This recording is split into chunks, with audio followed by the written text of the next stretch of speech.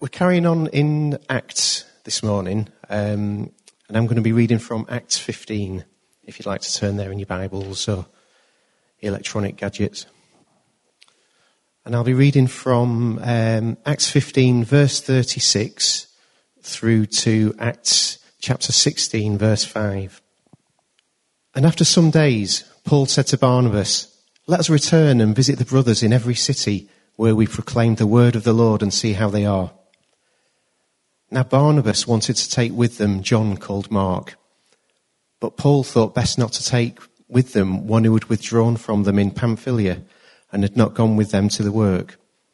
And there arose a sharp disagreement, so that they separated from each other. Barnabas took Mark with him and sailed away to Cyprus, but Paul chose Silas and departed, having been commended by the brothers to the grace of the Lord. And he went through Syria and Cilicia, strengthening the churches. Cilicia. Sorry, Viv. Paul came also to Derbe into Lystra. A disciple was there named Timothy, the son of a Jewish woman who was a believer, but his father was a Greek. He was well spoken of by the brothers at Lystra and Iconium. Paul wanted Timothy to accompany him, and he took him and circumcised him because of the Jews who were in those places, for they all knew that his father was a Greek. As they went on their way through the cities, they delivered to them for observance the decisions that had been reached by the apostles and elders who were in Jerusalem. So the churches were strengthened in the faith, and they increased in numbers daily. So I'm going to break this week's message into two chunks. In the first chunk, Paul and Barnabas fall out because Barnabas wants to bring John Mark on a mission trip with them. And just to explain, people in those times would often have a Jewish name and a Greek name, in this case, John and Mark. Sometimes he's referred to as John, sometimes as Mark, sometimes as John Mark. I'm just going to refer to him as John Mark, and hopefully that'll give some clarity. So Paul and Barnabas fall out because Barnabas wants to bring John Mark on a mission with them. Paul doesn't think it's a good idea, so they part company. So there's three characters in this bit of narrative, and I think it's worth exploring them and the background a bit before we work out what's happening. So we know Paul very well. He's probably the most influential person in the history of the church, apart from Christ himself. As we've already heard over the last few months, Paul was a devout Jew.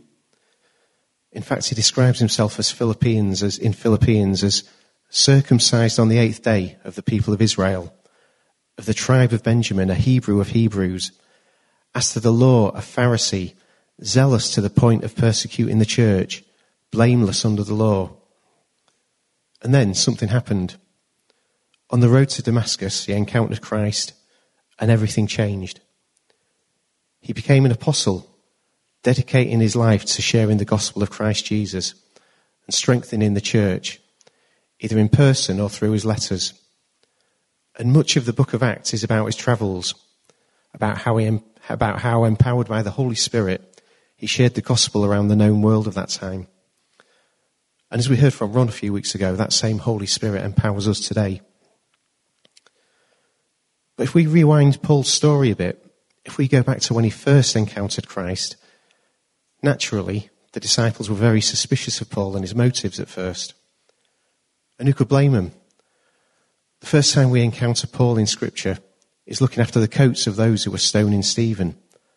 He was history's first documented cloakroom attendant. And shortly after that, we hear that he's persecuting the church with some vigour, ravaging the church, in fact, entering house after house and dragging men and women to prison, breathing threats and murder against the disciples of the Lord. But after that eventful trip to Damascus, where he came to see the light, literally, he returned to Jerusalem. And naturally, the disciples were frightened of him. None of them wanted anything to do with him, apart from one disciple, Barnabas, who we meet again in today's passage. Now, Barnabas means son of encouragement, and it's quite an appropriate name for him. He saw something in Paul and came alongside him. He spent time with him. He travelled with him. He nurtured him and discipled him, something we all need. And as time went on, Paul developed into the apostle we remember. He found many of the earliest churches outside Jerusalem. He gave guidance on all sorts of different matters to that developing church. He put his life in danger many times to share the gospel, and he wrote letters that form around a third of the New Testament. And Barnabas might not have the high profile that Paul had, but Paul wouldn't have become the person he became without Barnabas's encouragement at the start of his journey. And we can see Paul's development through Acts. He starts as Barnabas's disciple, with Barnabas taking the lead on the early missions. But as time goes on, Paul becomes more and more prominent and is clearly the leader as time goes on. And we particularly see this subtle change in Acts 13, where partway through it stops referring to them as Barnabas and Paul, but starts referring to them as Paul and Barnabas instead. A subtle change maybe, but it reflects the change in dynamics between them. So then we get to today's passage, where Paul and Barnabas fall out. And why do they fall out? Over someone called John Mark. So who's this guy? We don't know too much about him from Acts. We know that sometimes he's referred to as John, sometimes as Mark. But in Acts 12, which we looked at a few weeks ago, after Peter fled from prison, he went to a house that was owned by John Mark's mother, Mary. John Mark then helped Paul and Barnabas on their first missionary trip to Cyprus, carrying on further through Perga and onto Antioch in Pisidia. But John Mark didn't continue on with them to Antioch. He set off back to Jerusalem, and why he left Paul and Barnabas at that point, we don't know. Acts 4 tells us that Barnabas was from Cyprus, and Colossians chapter 4 tells us that John Mark was Barnabas' cousin. So maybe it made sense for John Mark and Barnabas to evangelize Cyprus together. And John Mark had never planned to do more than that. Or maybe he was frightened by what was happening around him. They got into some pretty scary situations. The message wasn't always well received in the places they visited. Or maybe there was a family problem at home. We don't know. But we do know that he set off back to Jerusalem, leaving Paul and Barnabas behind to do the work. And the way the text is written, it looks like he left them quite suddenly. They weren't expecting it. And it's hard to say for sure why he left them, but he definitely left them partway through a missionary journey, and it seems to be without warning. And later in the passage, it describes him as the one who deserted them in Pamphylia. So that's all the background to today's passage. And this time, Paul and Barnabas are preparing for another mission. They're going to visit the churches they established earlier. And Barnabas wants to take along his cousin again, John Mark. But Paul disagrees. After the way John Mark deserted them, he doesn't want him tagging along. And maybe this is reasonable. Mission is dangerous. There's the physical danger. How many different beatings and stonings do we read about in the book of Acts? How often are apostles arrested and dragged into prison? How often were they hassled either by the crowd or by individuals who didn't like the message they were proclaiming? Mission is dangerous work, and we should expect it to be. One of my favourite quotes about mission is from a theologian called Leslie Newbegin, who spent most of his life on mission work in India. And he said this: I think the deepest motive for mission is simply the desire to be with Jesus where he is, on the frontier between the reign of God and the usurped dominion of the devil. Mission is walking the boundary between God's reign and the fallen world that has come under Satan. It's pushing back that frontier, taking back the ground that the devil has stolen. So when Richard travels to India, it's not just a jolly so he can get a bit of sun. It's not a few days escape from Caroline's nagging. It's hard work. And it is rewarding work, but it's really hard work. And it's spiritually draining. The devil doesn't give up ground without a fight. The obstacles that come up are physical, emotional, spiritual. It's dangerous. And whilst we should all be able to give a reason for the hope that's within us, mission is not for everybody. It needs people who are reliable.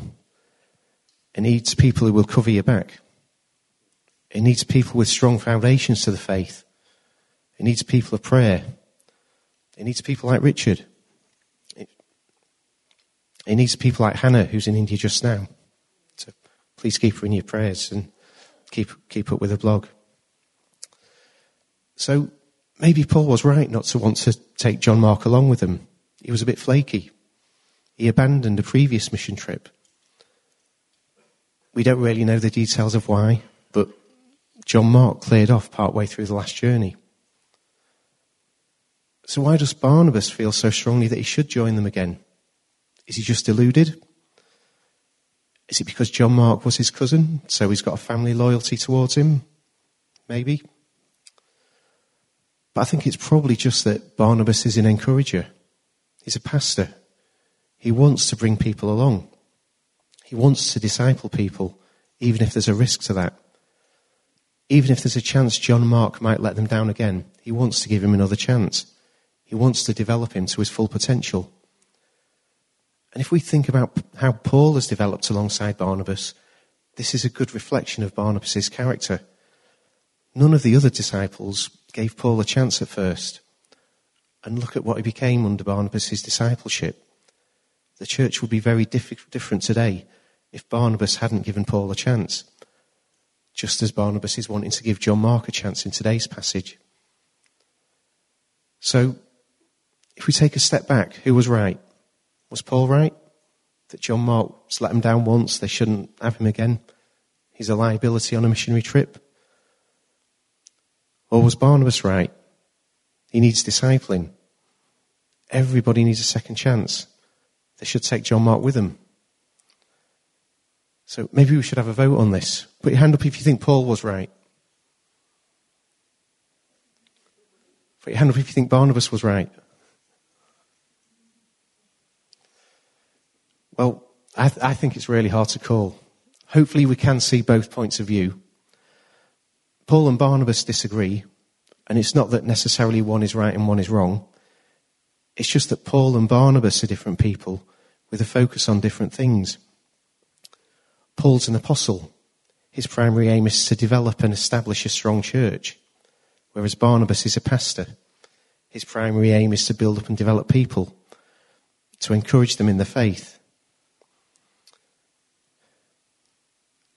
And even Luke, the writer of Acts, doesn't commit to saying who is right. He just tells us that they went their separate ways. Barnabas and John Mark back to Cyprus, while Paul recruits Silas to join him in strengthening the churches. But the tragedy here is that they don't just disagree. The passage tells us that they disagree sharply. There was a sharp disagreement, and this isn't good. I don't think it's necessarily a bad thing to have disagreement in the body of Christ. Now, this is where I was expecting John Metcalf to put his hand up and say, yes, it is.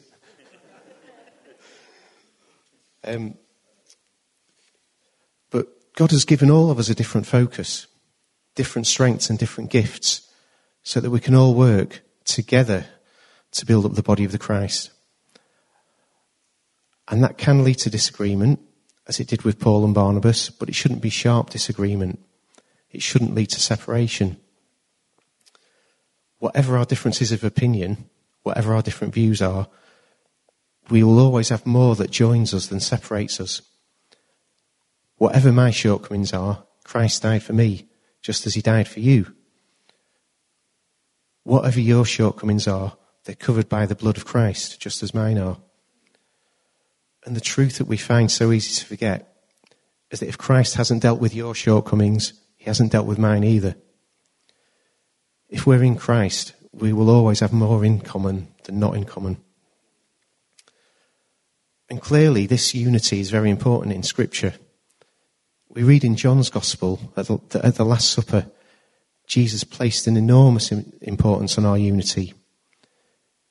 In chapter 17, Jesus made a lengthy prayer that we now remember as the high priestly prayer. And Verses 20 to 21 of that prayer in chapter 17 say, I do not ask for these only, but also for those who will believe in me through their word, that they may all be one, just as you, Father, are in me and I in you, that they also may be in us, so that the world may believe that you have sent me. Jesus' last prayer with the disciples was that they, and us also, would be united in Christ with God the Father, and that unity would reveal that Jesus was sent by God. Our unity reveals Christ to the world. But not only that, I can't help noticing that the devil tends to pick us off, or at least try to pick us off when we're alone. When the serpent tempted Eve in the garden, she seemed to be alone. Not sure where Adam was, fixing the lawnmower or something probably. When Satan tried to tempt Jesus, it was when he was alone in the wilderness. Satan tends to attack us when we're alone. We're all stronger when we're together, when we're part of the body. So if you're in disagreement with anyone at church, resolve it. And if it can't be resolved, love each other anyway. Consider those differences between each of us and recognize that maybe those differences are because God has called us all to different things. Celebrate those differences. They contribute to the richness of the church. We do learn from Paul's letters that he was reconciled to Barnabas and John Mark. In several of his letters, he commends them to the churches he's writing to. And in Paul's letters to Philemon and the Colossians, Paul mentions John Mark's presence with him when he was in prison in Rome. And it's generally accepted that John Mark was the Mark who wrote Mark's Gospel. So maybe Barnabas was right after all. It's good to see that their relationship did recover from this dispute, but it should never have happened. We must demonstrate Christ to the world by our love for him and our love for each other. So that's the first chunk, Paul, Barnabas and John Mark. Barnabas and John Mark go to Cyprus, and Paul takes Silas and moves on to Derbe and Lystra, where he comes across a disciple called Timothy. Timothy's well regarded in the region, and Paul takes him under his wing to accompany him in strengthening the churches. But Paul does a strange thing first. He circumcises him. Now this is very odd. Paul had already had some very heated exchanges with the Jews about circumcision. A lot of the early church was Jewish at that time and felt that you could only be saved if you were circumcised in accordance with the custom of Moses, as we heard last week. Paul and Barnabas even went back to Jerusalem to discuss this with the apostles and the elders. And it was confirmed that that Gentiles need not be circumcised and need not follow the Jewish rules and regulations. This is something that Paul clearly felt very strongly about. His letter to the Galatians was probably written around this time, and he uses the strongest possible language to convey that Gentiles do not have to become Jewish to be saved. Circumcision is not a requirement for salvation. And in Galatians, Paul tells us, if you think circumcision will save you, you might as well cut the whole thing off. That's paraphrasing him a little bit, but not that much. We're saved by faith in Christ, in what Christ has done, nothing else. So, getting back to today's passage, which probably takes place after Galatians was written, why on earth did Paul circumcise Timothy?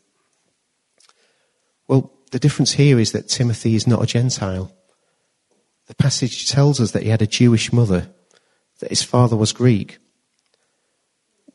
We also know from Paul's letters to him that he knew the Old Testament scriptures very well. So it seems likely that Timothy was brought up Jewish, but that his father didn't allow him to be circumcised. He seems to be Jewish in every way, apart from the fact that he's not circumcised. And our passage tells us that Timothy was known to the people in the places he visited, and they knew that his father was Greek. So it seems likely that the circumcision wasn't so that Timothy would be saved. It was necessary so that Timothy would have credibility with the Jews, so that they would accept him and accept his credentials as a legitimate Jew.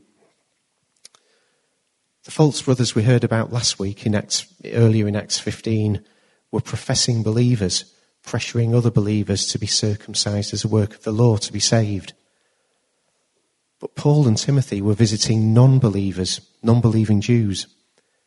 Timothy's circumcision was a missionary strategy so that it wouldn't be a barrier to those Jews hearing the gospel from Timothy and coming to faith themselves. And this is the principle that Paul preached in 1 Corinthians 9. In verses 19 to 23, he wrote, "For though I am free from all, I have made myself a servant to all, that I might win more of them. To the Jews I became as a Jew in order to win Jews. To those under the law I became as one under the law, that I might win those under the law.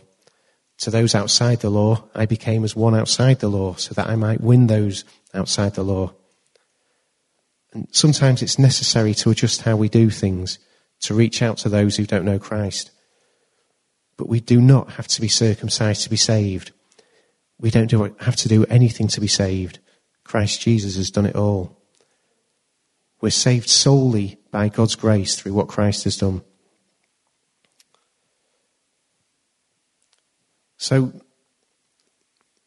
in closing, when we get irritated by things our brothers and sisters, by the things that our brothers and sisters in Christ do, when we feel offended by what someone has said, when we thoroughly disagree with somebody's opinion, remember that just as we are deserving of God's grace, so are they. We're all one in Christ Jesus.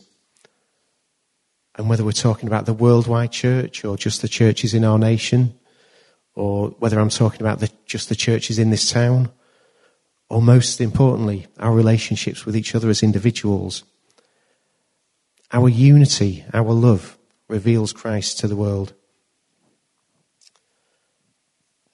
So that seems like a good place to finish. So if the worship team would like to come up. As the worship team are coming up, I'd like to close with 1 Corinthians 13.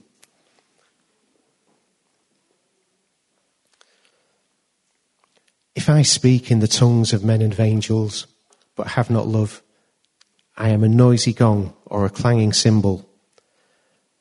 And if I have prophetic powers and understand all mysteries and all knowledge, and if I have all faith so as to remove mountains, but have not love, I am nothing.